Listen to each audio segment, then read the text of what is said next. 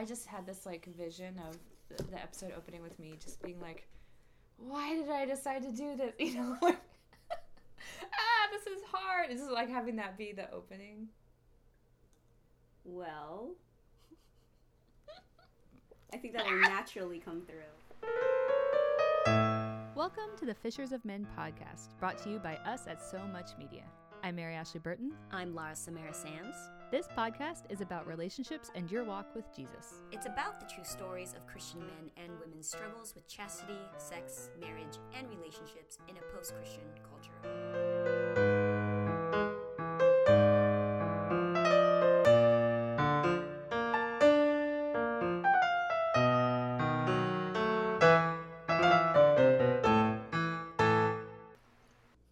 Okay, we just got an email at our Fishers of Men podcast email. The subject is, her Tom 1 is a lot of fun, and the message body is, but my is a big punana.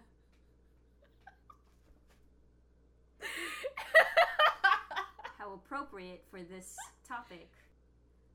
Welcome to another episode of Fishers of Men. My name is Laura Samara Sams, and I'm here with my fearless co-host, Mary Ashley Burton, for this special episode where we are finally, at least one of us, is telling our story. As you may know, we started this podcast because we wanted a platform where we can give a place for people to tell their stories so they won't feel alone, because as we tell stories, that's how we transmit culture, how we have community, and how we can go to one another and say, hey, me too, and encourage one another and support one another. And I am so excited that Mary Ashley is stepping out in faith in sharing this, because of course everybody in our podcast that shares from a vulnerable space, it is a scary place, but it is powerful. So thanks, Mary Ashley, for letting me interview you for this very special episode. Thank you for forcing me to follow through on my conviction that this is what I'm supposed to be doing. I don't know, forcing. I don't know. Well, holding me accountable, I think. Because for a long time, basically since we started the podcast, I think we both have felt convicted that we needed to share our stories, but the question was when. I know, we kept putting it off. I remember saying, well, how about after the wedding? And then it turned into, how about in April when it's our 1 year anniversary? And that was 3 months ago when we were recording this podcast. But, yeah. Thank you for being the first to step out. Yeah, well, like I said, I've felt personally convicted by God for a long time. So I guess over a year, almost a year and a half. And I've been really reluctant. But the turning point, the thing that really lit a fire under my rear end was, funnily enough, a guy on Tinder. This is actually a really funny story. I think it's really funny. So I am on Tinder as a social experiment. Actually, I got on there just because I was writing a script and I needed to know what it was like for this character that was on it. And I somehow started talking to this guy, and we just had a conversation. And on my Tinder profile, I have that I'm a good Catholic girl, and so I get a lot of questions of what that means. And really, it means that it's just code to all the Tinder guys out there that I'm not going to sleep with them. And so basically, the conversation ended up turning to virginity, as it does often, somehow, in these online conversations. And so we ended up talking about the fact that I am a virgin, which is so weird to say out loud. Oh, no, only a few thousand people are listening. I know, right? It's and I was thinking about it, like, it's actually easier to write it out. It's a lot easier to write it out. It's much harder to say it actually in words. And I don't think I even told my therapist that I used to have, or, like, I only very rarely, only if forced, do I tell, like, even my gynecologist. So, anyway, this is really hard for me. But anyway, so the conversation turned to that, And he was like, oh, like, why are you on Tinder and whatever. And he said that he had a friend who had a dating podcast and that he had just recommended that she do an episode on virgins, especially virgins on Tinder. And he said that I would even make a great guest. And I was like, oh, yeah, well, I have my own dating podcast and everything. And so fast forward to a few weeks ago, he had never told me the name of the podcast or anything. So a few weeks ago, I was listening to one of my favorite podcasts, YOY, which I highly recommend because I think if you are a fan of our podcast, you really will like this other podcast. But it's all about dating and relationships in the secular world and how confusing things are now. And so she did an episode on virginity, and it actually made me kind of pissed off because she interviewed this woman who was not waiting for any kind of religious reasons, and actually by the end of the episode was no longer a virgin. And I felt really let down by that. Yeah, because you should have your subject stay a virgin at least to the end of your hour-long podcast. Well, it's not like she had any control over it. It just kind of happened in this girl's life. Like, she was in her 30s and she was just waiting for a long-term relationship, and the podcast interviewer. Yeah, exactly. So it's like, it's not her fault. Yeah. But it was just really deeply disappointing to me because there are so few portrayals in media. Actually, I think that's a perfect picture of just how people view virginity. That is just something you have until you lose it. Yeah, it's not sacred in any way other than just like you have a personal conviction if it's outside of religious views. Yeah. And I know we're going to get more into that because I know you have reasons that are not religious, which I think is helpful. Yeah, for sure. But anyway, so that episode made me mad, and I was like, okay, well, I don't think this is really doing this whole subject justice. And I really feel like I need to finally talk about this, especially for our audience, because I know that I'm definitely not the only one, even though sometimes I feel like I'm the only one. But anyway, so then YOY had an episode that they recorded in LA. And she called up this guy onto the stage, and she was like, oh, this is my friend, and he always sends me emails about what he thinks should be on the podcast, and actually we're coworkers and everything. And so I messaged this guy on Tinder and was like, wait, is this you on the YOY podcast right now? And he was like, oh, yeah. And, he remembered who I was, and he was like, oh, yeah, I told her about you. And I was like, yeah, I did listen to her virginity episode a few weeks ago. And he had told me at the time, if you ever happen to hear a podcast with this subject, you just know that it was probably inspired by you, without telling me the name of the podcast. So I was like, oh, crap. Okay, so the thing that really convicted me that now is the time, probably more likely than not, was inspired by me. As told to me by the guy who... That's hilarious. So anyway. The way God works, right? I know, right? So it's like, of course, God has to give me a really explicit message. Yeah. That I really need to do this, because otherwise I'm just going to keep procrastinating at it. Yeah, and sometimes God has to be, like, extra clear, because we like to, is that my voice, or is that really you, God? Right. It doesn't sound like you, because it's too uncomfortable. Although usually if it's something that I don't want to naturally do, it's probably God. Oh, yeah. Totally. So this is definitely something I would not naturally do. It's really weird to talk about. I'm so proud of you that you are stepping out in Gryffindor bravery to share your story with us. Because when you talked about how it's kind of weird even among Christian circles that you're not the only one and people feel this, I have this sense that there is this attachment to shame in a weird way, because of course the other side of that coin are the people that are Christians, that are devout to Jesus and his teachings in the Bible and all of that, and to church teachings, and maybe are not virgins before, have had sex before marriage. And I am absolutely sure that on the same coin, on the other side, the same amount of guilt, the same amount of shame has touched these people. So it's just a great way for us to talk about it, because shame is not of God.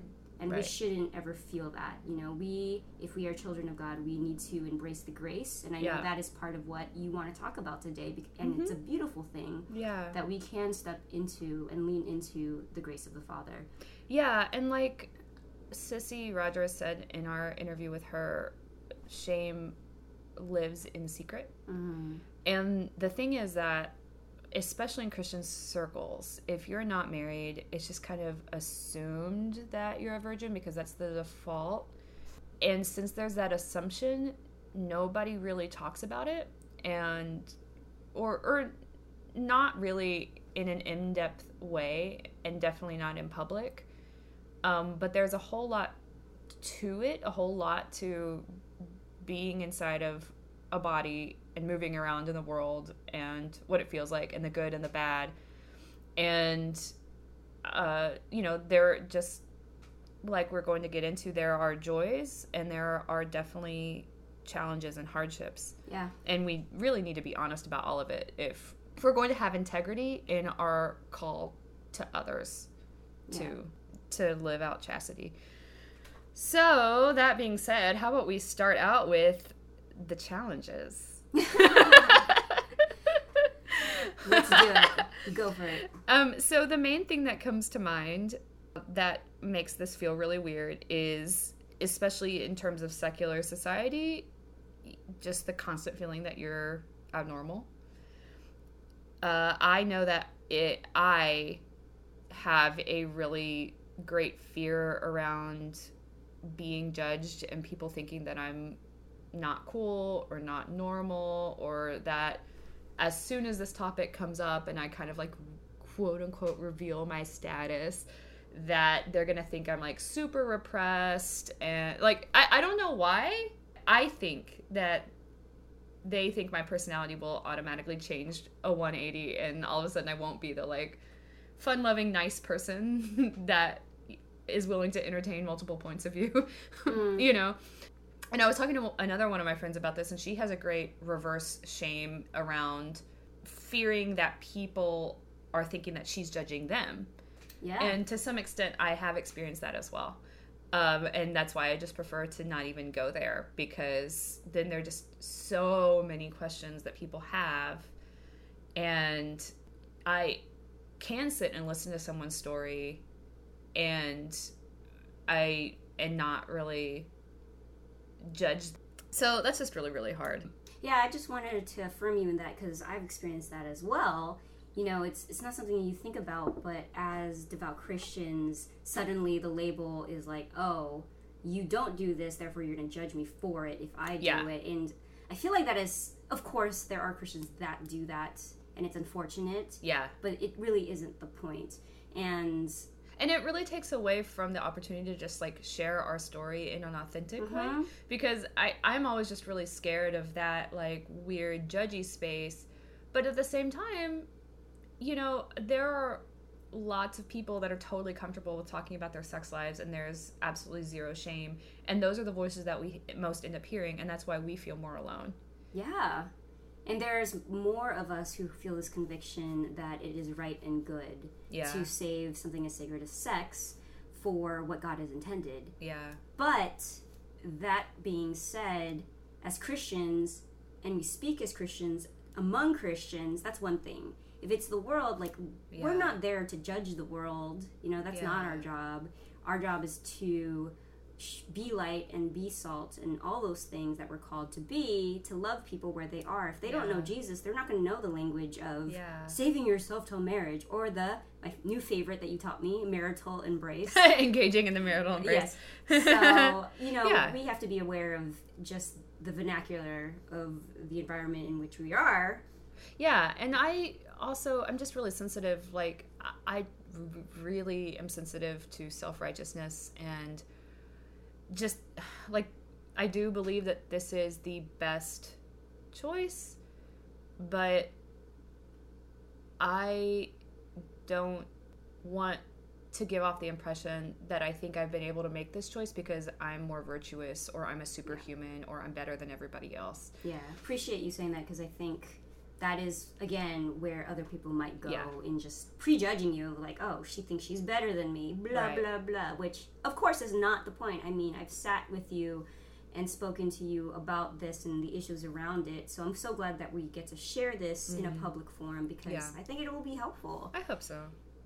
Okay, so moving on. So I already mentioned doctor's office visits. There's probably few things that are more awkward than, you know, like when they're trying to insist on doing a pregnancy test, or they're asking you if you're sexually active, and you're like, no, that pregnancy test is really not necessary. And you try to be as euphemistic as possible, and you're like, I just know for a fact. I just know. And then finally you have to come out and say it. I remember going to the doctor's office and, like, you know how you had to check in? And I don't know why this happened here. I thought it was so inappropriate, but that happened to me, like, in my 20s. I went up to the window, and then, like, they were reading my stuff, and this is, like, just in the check-in area. Yeah. With people around, and then they're looking, I was like, oh, you're a virgin. And I was like, thanks. Yeah. And, like, I actually... It's like, what are you doing right now? I actually legitimately had a reproductive endocrinologist laugh at me, and he tried to convince me that it was absolutely imperative for me to go on birth control because I was a, quote, big girl. And granted, this was like 6 years ago. I mean, it had to be more than 5 years ago. And he was like, you know, basically he was treating my virginity as if it were not a choice and as if it were something that I was not in control of.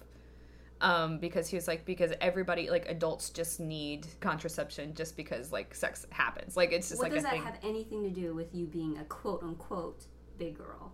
Right. What? Yeah, he's like, well, you need to be on birth control because you're a big girl. But what?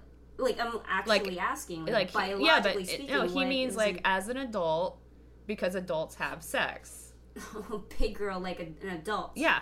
I thought he was, like, attacking your image, like your size. Oh, no. I was like, what the heck? No. He meant, like, you're old. Well, because at the time... But still, I'm like, no, you don't say that to a person. Well, yeah. Even still, yeah.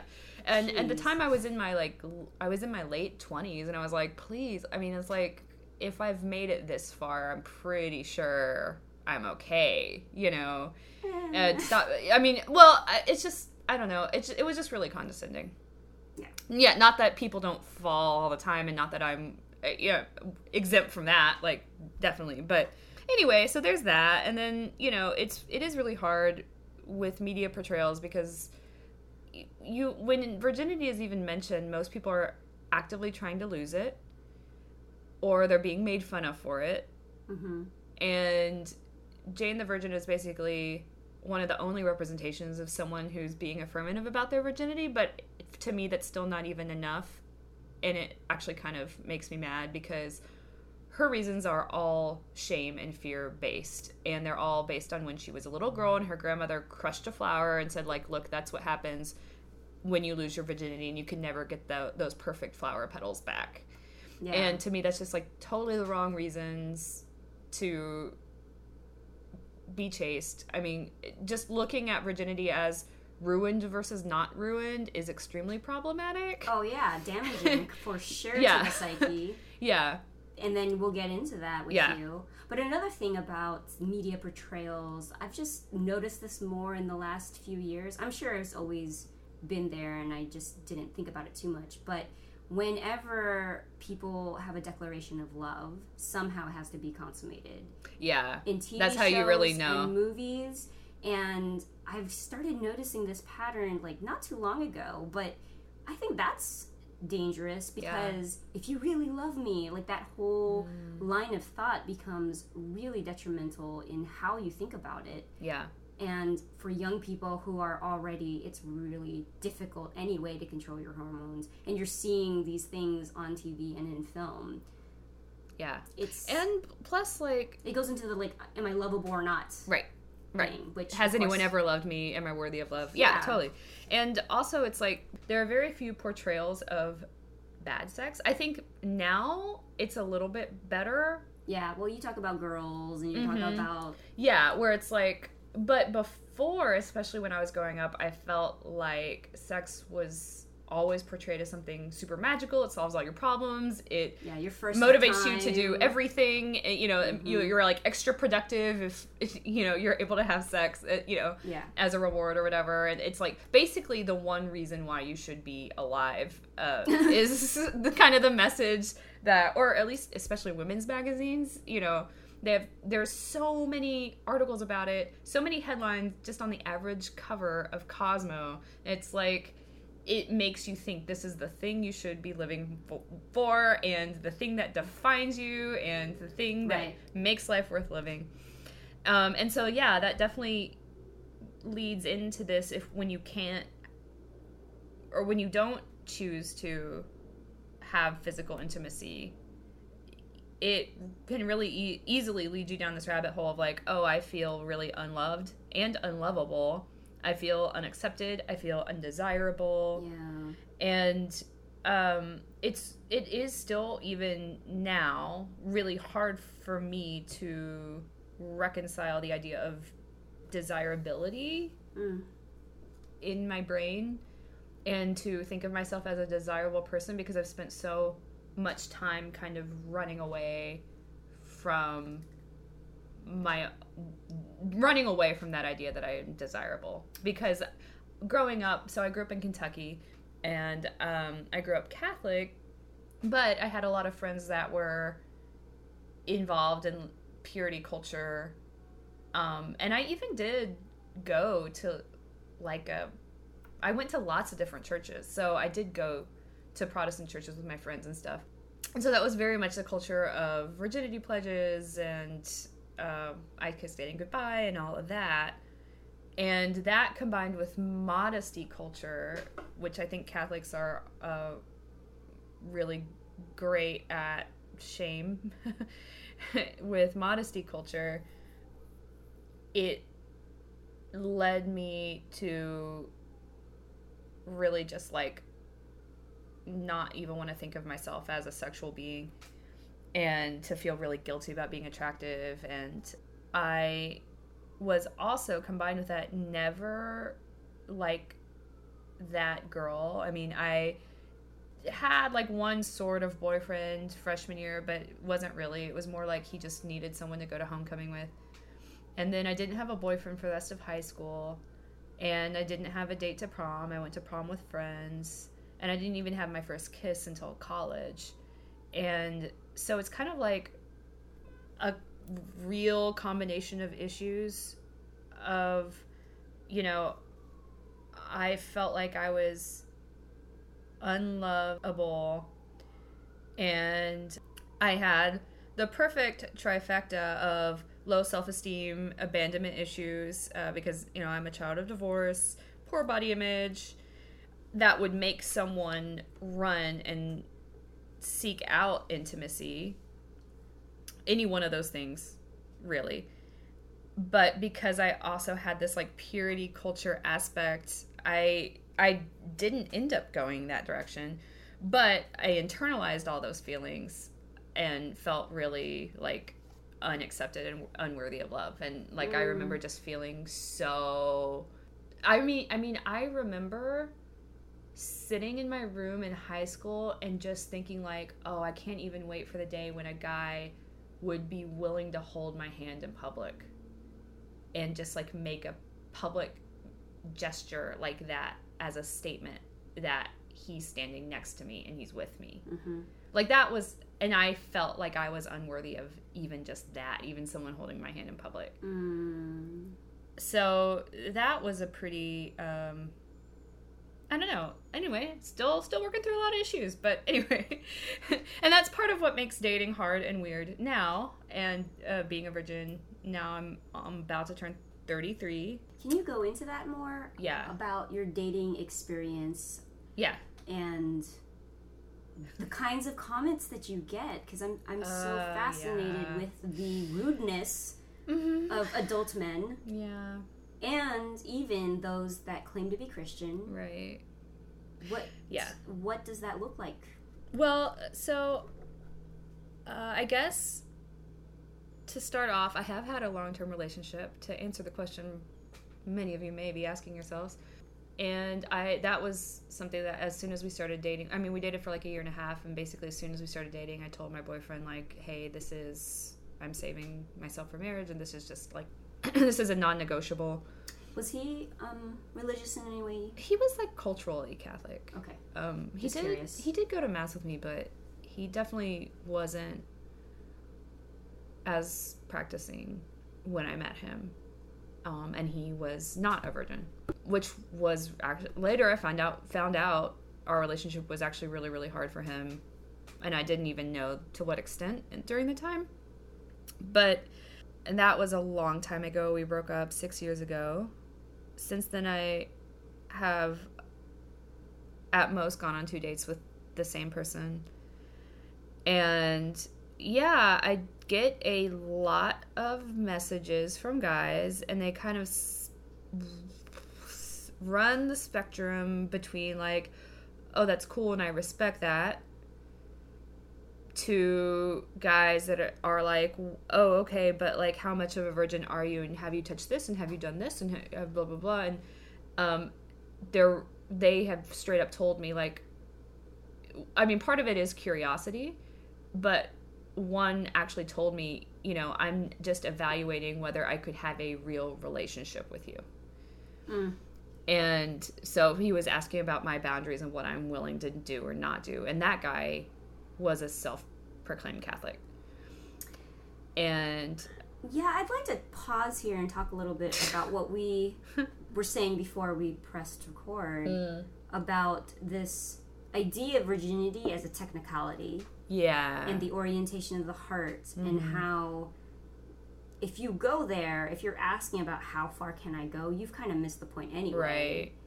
Well, and especially when it's a stranger that you're talking to online who I don't know you, I've never met you, I don't even know what your real name is, and you're asking me these really, really intimate questions basically to evaluate what services I could provide to you. And that's the whole thing with chastity, is A, freedom, and B, recognizing your own dignity and other people's dignity as well.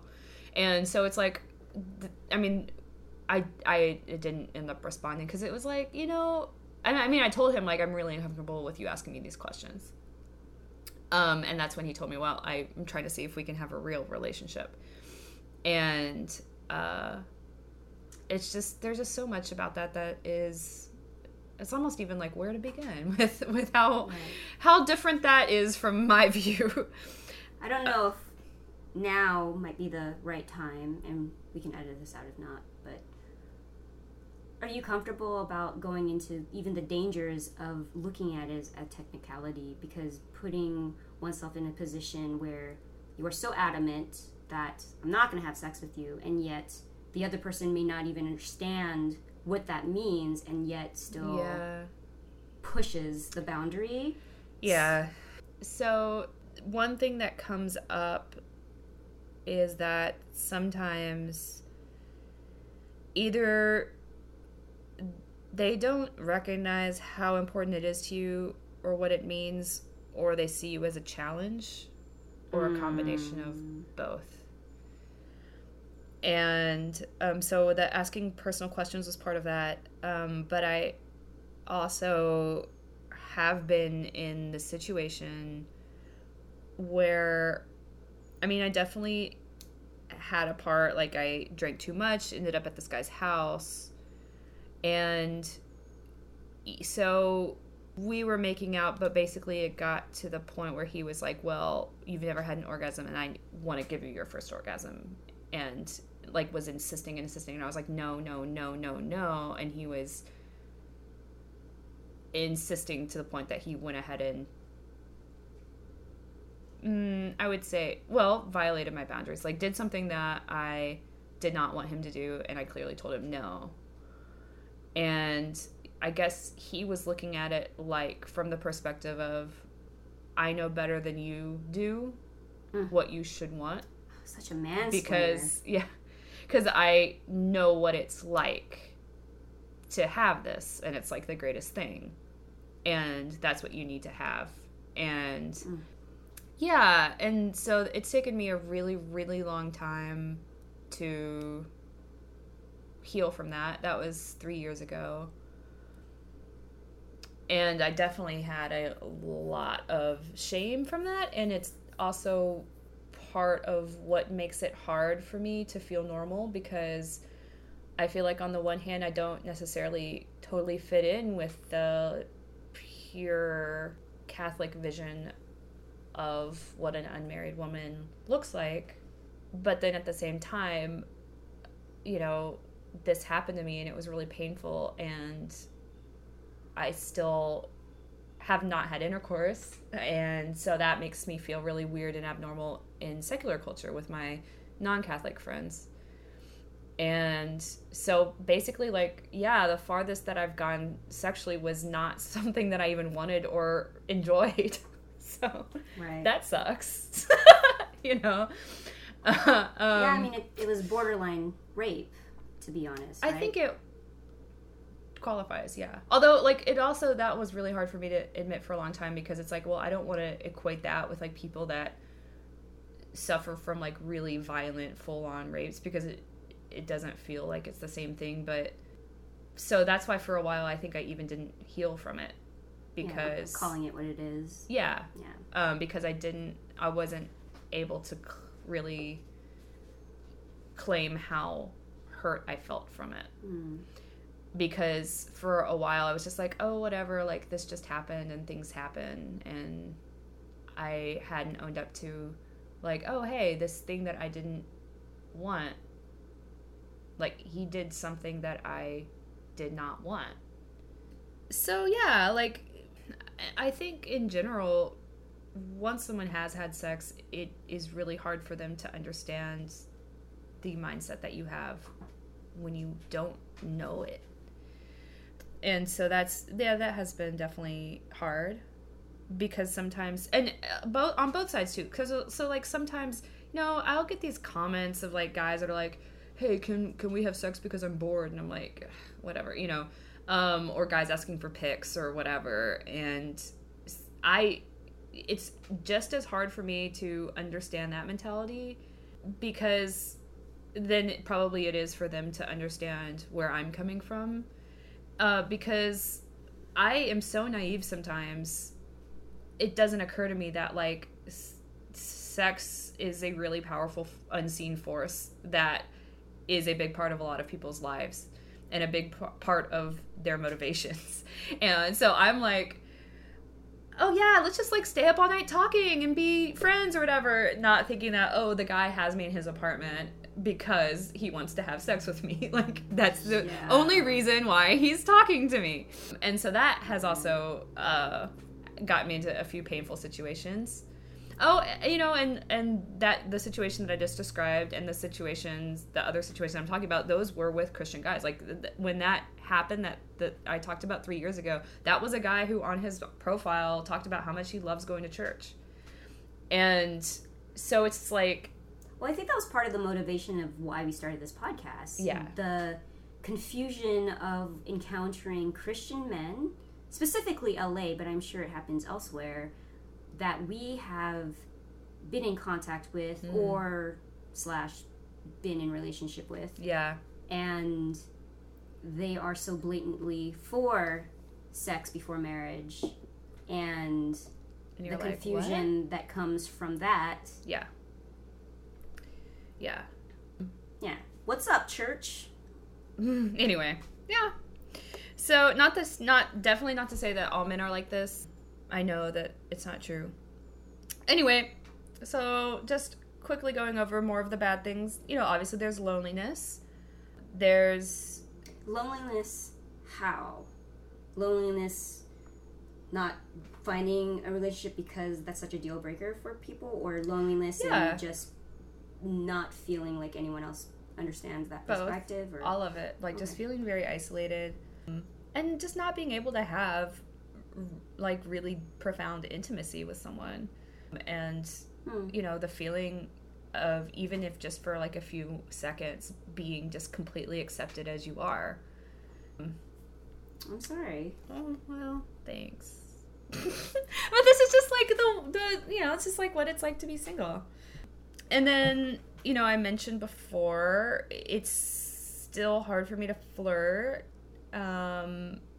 It's easy to feel unsafe or threatened by things, and like then also like not being afraid of being too attractive, or because it's like, oh, like I don't want to lose this part of my identity and whatever. Obviously there's bitter over like, oh, I'm making so much of a sacrifice for God, and in my really low moments I feel like I should be rewarded with a spouse, kind of like for all of the hard work that I'm putting into not having sex. And it's a really bad rabbit hole to go down, the rabbit hole of bitterness. Also feeling it's easy to feel disconnected from your body, because you're like, oh, I just don't want to feel desire, so I'm just not going to feel anything in my body, and then you end up not taking care of yourself. It's easy to also feel like you're missing something from the human experience that's like really integral to the human experience, and then you over idealize marriage and sex and lose sight of the present moment and what God might be asking you to do in the present moment in your current state. Or you start to wonder about opportunities you might have had, start to be afraid that you'll die a virgin, like without ever being able to experience this, like, something really deeply and profoundly human, Well, I'm glad you're listing these as possibilities and not necessarily this is how everyone feels. Right. No, this is just how I feel. Well, on my worst days. I would even argue with you even on some of that, just because I know you to have felt that sex is not the end all be all. Yeah. Yeah. And I know that's not what you're saying here, but just to clarify that for our listeners, like, and I'm sure we'll talk about it, but sex as an idol, of course, becomes very dangerous. And then we have had talks on this podcast about how sex and intimacy could be completely different things, and because you're not having sex doesn't mean that you can't feel fulfilled. Right. And, for sure. And so... Yeah, so we're going to voice these things. Right, because it's just good to be honest about the hardships, because, whitewashing things doesn't do anybody any good. But the last thing that I'll say that's really challenging is the knowledge that self-mastery is never complete. Like, it's almost like with exercise, too. It's like when you start working out, you're really sore. But if you keep working out, there will always be something more to do. There's never going to be a point where you're like, I am totally fit and I can stop working out now. Yeah, you have to keep up with it. Yeah, and you always have to, there's always like more weight to lift, or longer that you can do cardio, or, more muscle tone that you can, and so that's just really challenging, is because it's just like such an ongoing battle. But everybody is called to be chaste. Even within marriage. Yeah. So I know that that's not something that is only unique to us and our situation. Can you talk about that a little bit? What do you mean by chaste then, for those who might be like, oh, what does that even mean? Well, I happen to have a good quote from the Catechism that I like, which is, the chaste person maintains the integrity of the powers of life and love placed in him. I just think that's really beautiful. So yeah, basically it is we talk about it in such an abstract way, but that's almost the only way that we can talk about it. So it's really leading an integrated life of wholeness, where sexuality is a part of it, but it's not something that you're a slave to. Yeah. And so it's basically living out your sexuality in terms of the station that you're at in life. So there's context and there's boundaries. Yeah. Mm-hmm. And there's boundaries for everybody. Yeah. But it's, recognizing how important sexuality is and how much freedom God actually gives us. I used to get really, really angry, especially because I had a job as an interpreter, a mental health interpreter, and part of my job was going with a therapist to give therapy to caregivers of foster kids or do evaluations of foster kids. And so I heard a lot of stories of just really bad parents. And I used to get so angry with God, and I was like, all I want to do is get married and have kids, and you're giving kids to these people that, you know, leave open alcohol containers around and don't, you know, they're like so high that they don't feed their kids, and, you know, like they never wanted kids in the first place. But in order to get over that anger, I had to realize actually it's a really profound statement on how much freedom God does give us and how important the gift of sexuality is.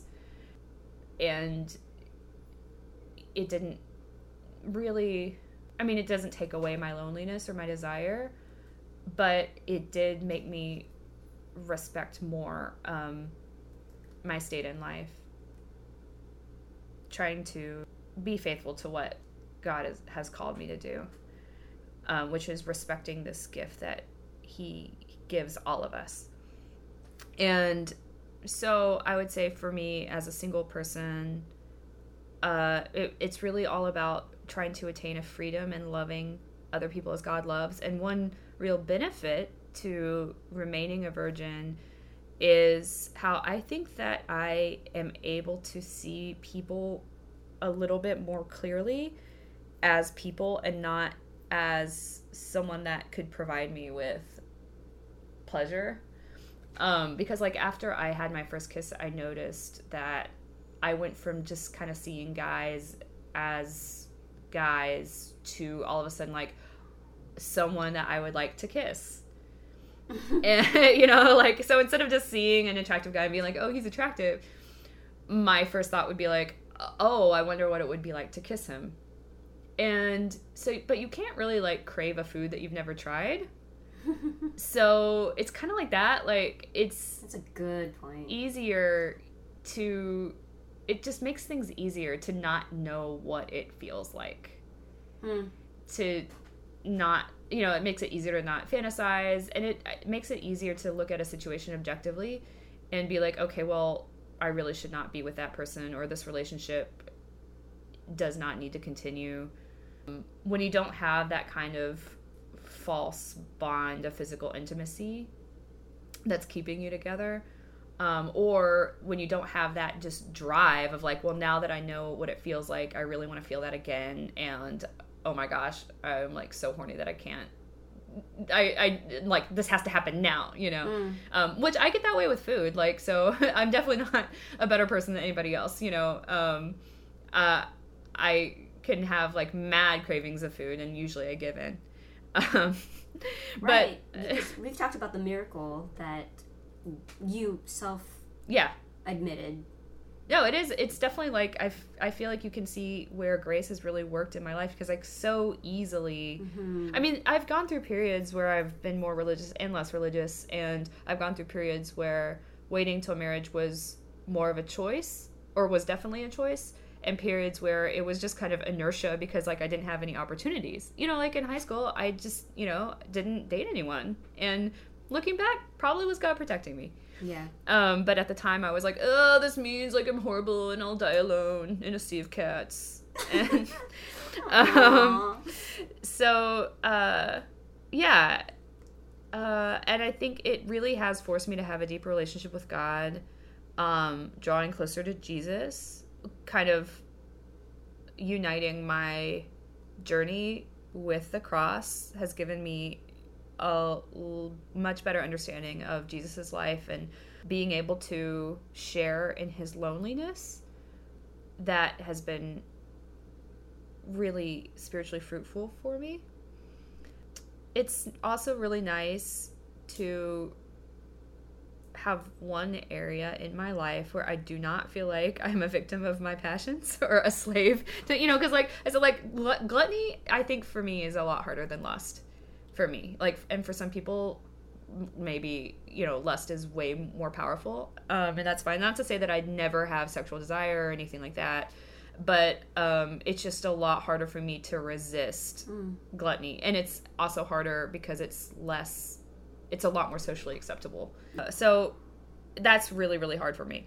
So just being able to draw this line with sex and like, I'm just not going to go there. It's just like one less area of my life that you have to worry about. I think it's important to point out that, yes, for virgins, but also for either born again virgins or those that are practicing celibacy, after, whatever decisions that they're making. Because a lot of the things you were saying, I thought like, oh, drawing closer to God and able to, focus on Him better.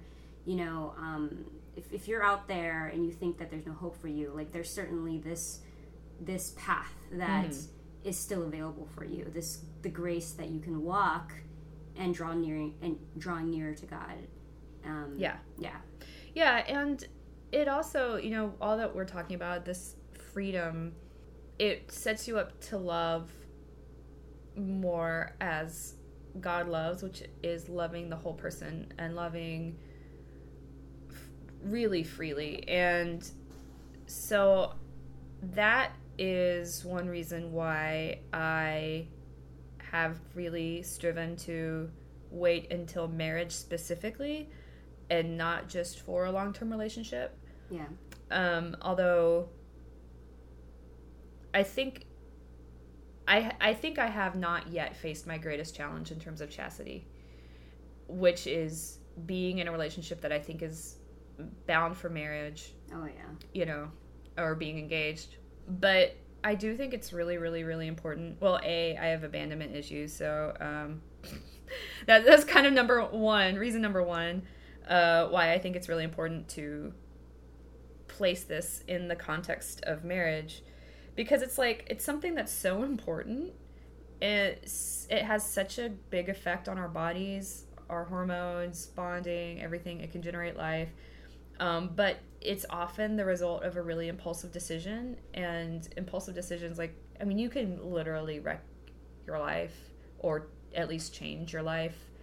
And at least kind of on a personal level, I know that sex was without getting into too many details, was a big issue a big thing that caused my parents' divorce.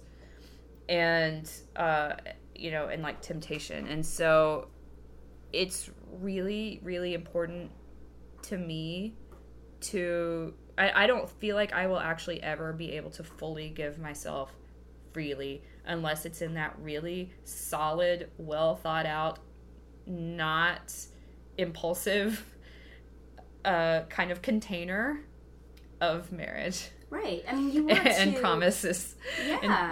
And vows. The commitment there. Yeah. It's not going to be just somebody that treats you like a one-night stand. Yeah. But it's like, even if with a fiance, engagements can heck, even marriages, your husband can still leave you. Marriages can still break up. But it's like, that's at least the best chance. And at least both of you have an investment and have an interest in doing your part in communicating and moving forward and making it last.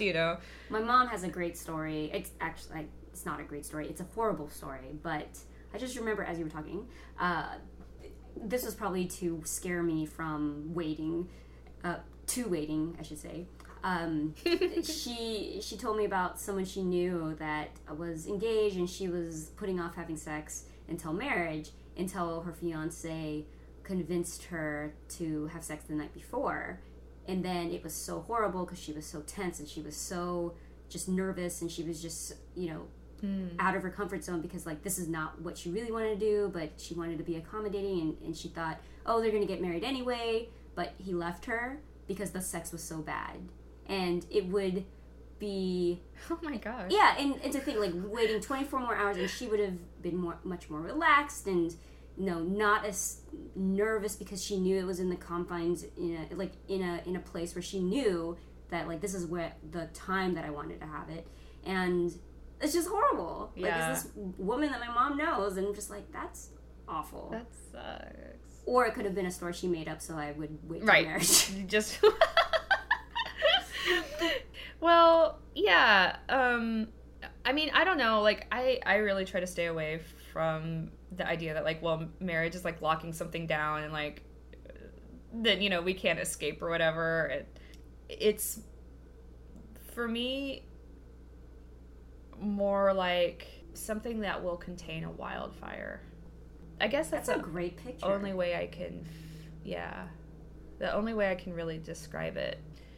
And, you know, people have brought up, in fact, even we got comments on our podcast at the beginning of sexual incompatibility.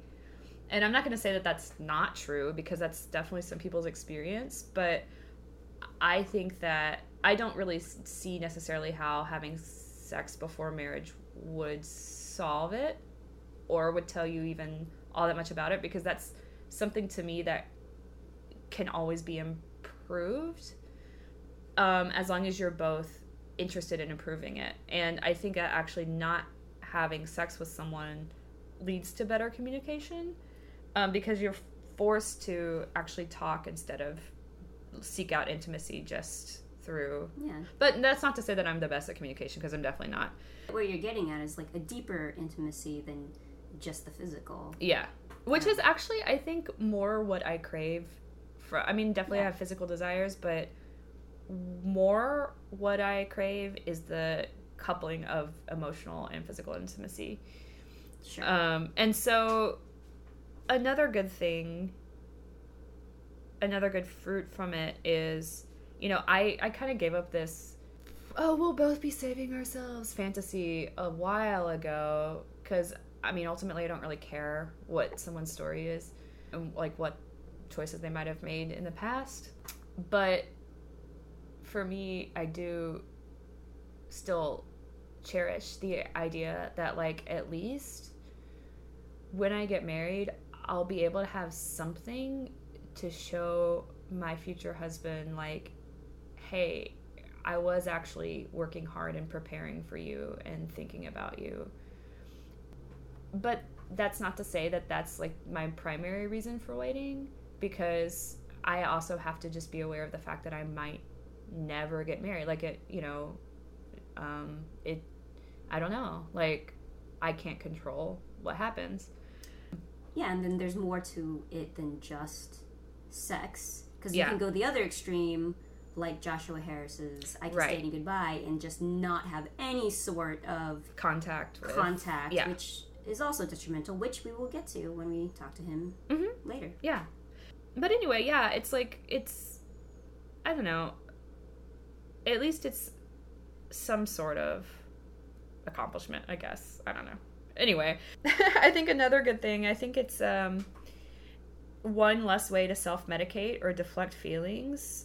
And you really have to look for more authentic ways to love yourself, and you have to seek out ways to accept yourself that aren't just like, well, I feel bad, and so I would feel better if I could have sex with someone. And that's definitely oversimplifying it. But for me, like, it's kind of like what I've said before with food. I have plenty of ways to self-medicate, like, and plenty of ways to deflect from feeling my real feelings and dealing with my issues.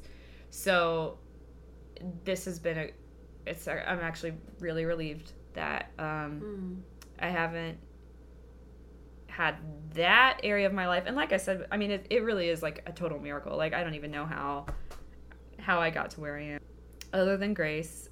Okay, so also, one of the benefits, I haven't gotten as attached to the wrong guys, because I'm a person that can go crazy. Or definitely, I think, less now, but especially in my 20s.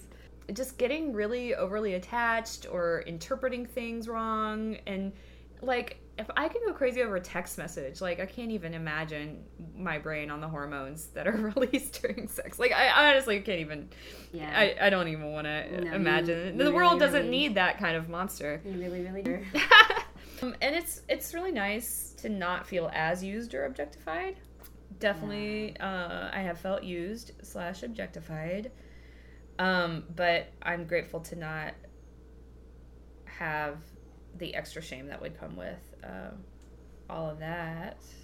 And, most guys that are only interested in using you, well, and I shouldn't say that, like, because some people have just they just kind of look at sex as a recreational activity and like, oh, hey, let's just have fun together, and as long as we're on the same page that it doesn't really mean anything, then that's fine. So it's not like, I don't think very many people set out saying like, I'm gonna look for someone to use today. Right. But anyway, that is how I end up feeling. Like, I mean, because even in situations in my life where I'm like, oh, I'm just gonna make out because I'm like a fun, cool person, I still end up feeling just like really crappy after. And so the benefit of kind of coming out right up front and saying, look, I'm not gonna have sex with you, those guys that, even though they have their way of justifying it in their head and they're just looking for a good time, whatever, they're just like, okay, see ya, have a good life, and so it makes it a lot easier to figure out, okay, well, like, who is interested in me as a person? And yeah, it's, you also, I think, can see clearly, like, well, this relationship has kind of reached its end point, right? Like, I feel like with my boyfriend, if we had been having sex, our relationship would have continued on a lot longer, just because of that, just basically like because we're still being intimate and everything like that. But I think the relationship had, I don't regret dating him, it had its place, but it was basically it ran its course, I think, and it would have been just harmful to either of us to continue that.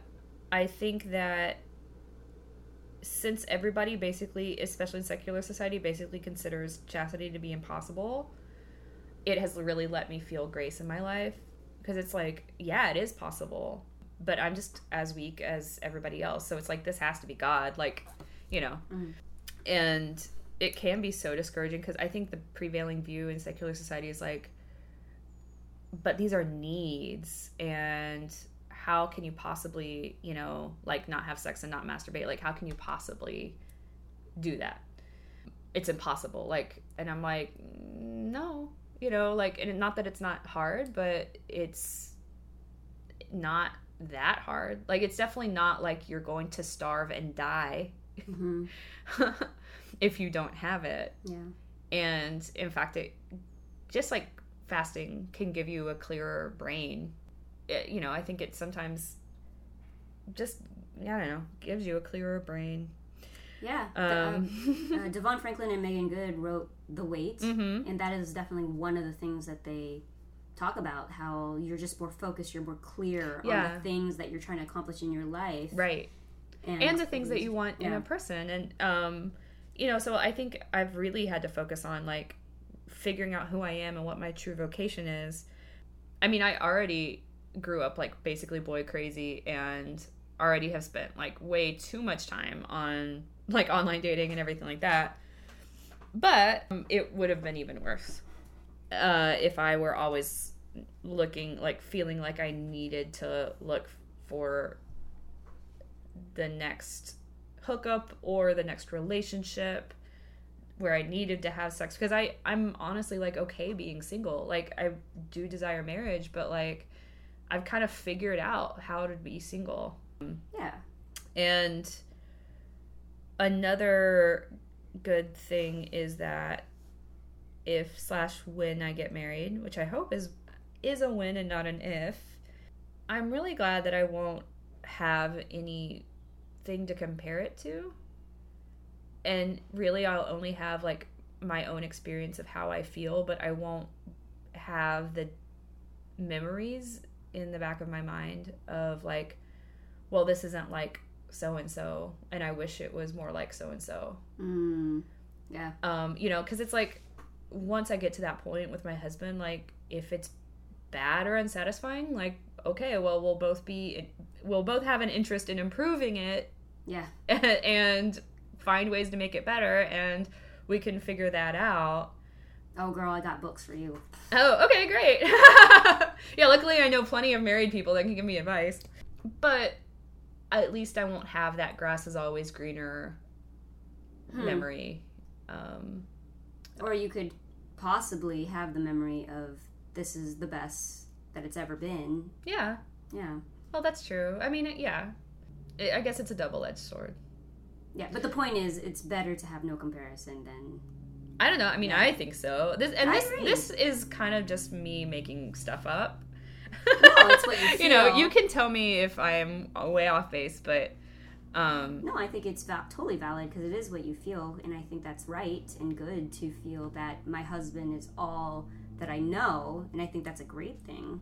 Yeah, I mean, definitely there's a way that I can easily see it. Like, you know, I've heard stories of people getting bitter later on because they're like, well, I only knew one person and I didn't explore and I felt like something was kept from me. Yeah. But I'm going to try not to do that. Yeah, I don't know. Like, and I guess, but at this point, I'm old enough that I will be able to be really, really judicious in terms of who I marry. And I'm not looking at it with a bitter, you know, and like the statistics are very much, the statistics make it very much more likely that the man I marry will not be a virgin, and I'm not going to hold that against him. So it's, but anyway, it's like in all things, you can choose to be bitter or you can choose to be joyful. Mm-hmm. And it's all a choice, right? Right. And on my bad days, I do get better. But ultimately, at the end of the day, I don't think that... I mean, I could definitely go out and get on Tinder, have some sex, like, but I don't think it would make me happier. And we haven't even gotten into pregnancy/STD scares. Oh, right. But that is a great, great weight that I'm glad that I do not have on my mind, because all of my friends that have had sex have gone through that at some point. And I just don't even, like, I have so much going on. I really don't need that, those concerns. Right. And I don't know, it's like, even without the pregnancy/STD scares, I mean, and even my friends, I mean, I guess it's a little bit different for the ones that are in relationships, because they do seem, if they're having sex, like, they do seem to be pretty happy, so I can't really judge that. But as a single person, my friends that are hooking up, like, they seem to be even more bitter and disillusioned than I am. And you know, even though it's weird because their dating pool is bigger, you know, like the dating pool for Christians, especially that are like willing to wait for marriage, dating pool is really, really small. And even on like websites like Catholic Match, so on Catholic Match there's 7 faith questions where you can say if you agree or disagree, and so someone who's faithful to all church teachings is a 7 out of 7. And so you'll see guys that if they're a 5 out of 7, it's probably not because they disagree with papal infallibility. Like, it's usually, I would say 90% of the time, contraception and premarital sex. Interesting. And so, but especially if they've, like, been divorced. And I mean, I totally get it. Like, it's really hard to go backwards once you know what it's like and once that is what a relationship means to you. So... Can I read these that I just... pulled up? It's statisticbrain.com, and at the bottom of the page it says 2017, but I don't know. I didn't vet this. I didn't look up. I just Googled it. So statisticbrain.com says percentage of Americans who wait until marriage to have sex, 3%. 3%. Percentage of Americans who wait until marriage to have sex in 1950, 11%. Oh, still pretty low. Yeah. Percentage of Americans in highly religious groups who wait until marriage to have sex, 20%. See, it's still only 1 in 5? Percent of abstainers who are women, 60%. Percent of high school students who are virgins, 54%. Percent of teens who agree that sexual activity for high school age teens is not acceptable, 58%. Percent of teens who desire to have one partner for life, 82%. That's interesting. Percent of girls who have had sexual intercourse but said they wish they waited, 80%. It's crazy. Percent of teens who don't think it's embarrassing to admit being a virgin, 87%. Oh, they're better off than I am. Well, they're only teenagers. Right. Oh, it's a lot easier. Yeah, actually, I've even noticed that in my life. Like, it started to get weird and awkward in college to talk about it. And now it's even more just like, because at this point, especially in secular society, yeah, everybody just assumes you aren't. I mean, it's not even a question. Yeah. Well, it makes sense. Like, the older you are, the less likely the assumption. Teen abortion per 1,000 girls, 100,000 girls, excuse me, that are less than 20 years old. In states rejecting abstinence funding, 65.5%. Teen abortion per 100,000 girls, 65.5. Teen abortion per 100,000 girls less than 20 years old in states accepting abstinence funding, 44.2. Well, there are a lot of issues. Like, I mean, yeah, we don't need to go into that. Top reasons. So this goes into what you were giving. Top reasons given for choosing abstinence. Uphold religious or moral values, 42%. Don't want to get pregnant, 38%. Waiting for that one special person. Sorry, I laugh. 34%. Fear of getting a sexually transmitted disease, 33%. Focus on education or career, 23%. Save yourself from emotional regret, fear, anger, betrayal, 18%. Oh, that needs to go up higher. Yeah. Don't want to disappoint parents, 11%. Maintain your reputation, 9%. Interesting. Yeah, I definitely identify with all of those reasons. And it's really... Although for teens, I think it's easier. I do. The older you get, especially once I hit 30, like, your body wants you to have babies. Yeah. You know? Like, it's like your body is trying to... And so, especially after 30, I noticed, like, that I had a sharp increase in desire. And it was kind of like, whoa, okay. Like, I just kind of have to relearn how to deal with it. But I have gotten so many gifts from it. And now also it's like the older I get, the more disappointed in myself I would be if I did not make it to my goal, you know, make it to the finish line, because I've been through so much. Like, I mean, I've had to physically punch guys, like, when they would not leave me alone. Like, I've lived on 3 continents, like, I've traveled alone, like, you know, I've been through a lot. And so I think ultimately the good does outweigh the bad. So let's leave it on a good note, because though there are so many reasons that can appear negative, let's end on positive notes on why it is important to you and why have you held on to this for so long. Probably because I'm repressed. No, I'm kidding. Yeah, I mean, at the end of the day, I just think that my body is not really mine. And it's really God's. And I can see where I am a slave to desire in other areas of my life, like with food. And I see the consequences from that. Like, they're really inescapable. And so I know that there are consequences to everything that we do. And there are consequences that we feel in our bodies and our souls, because they're connected. They're inextricable. And so I know what happens to me on a soul level, even when I go off the rails with my body, with eating or drinking or drugs. And so ultimately, I feel like there is great wisdom in the tradition that we receive from the church. And really, like, in 2,000 years, I mean, the church has seen it all. You just gotta admit that reality. Like, the church has seen kind of, I think, every weakness. And I think I choose to be faithful to that because of because that is the wisdom of how to best treat this gift from God, which is my body and my sexuality.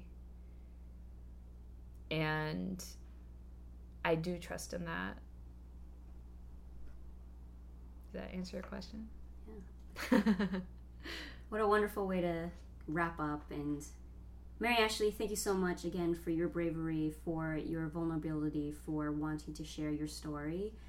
And I hope that somebody out there can take away some healing tools from this. Yeah. Thank you for listening to our podcast. This has been another episode of Fishers of Men.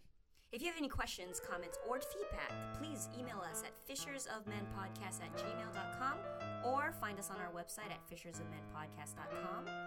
We are also on Facebook under Fishers of Men. Follow us on Twitter at LA Gone Fishing, or on Instagram at Fishers of Men Podcast. There is an underscore after each word. Please also remember to rate and make comments on iTunes if you feel so inclined. It's really important so that other people can discover our podcast. I'm Laura Samir Sams. I'm Mary Ashley Burton. Until next time, keep swimming.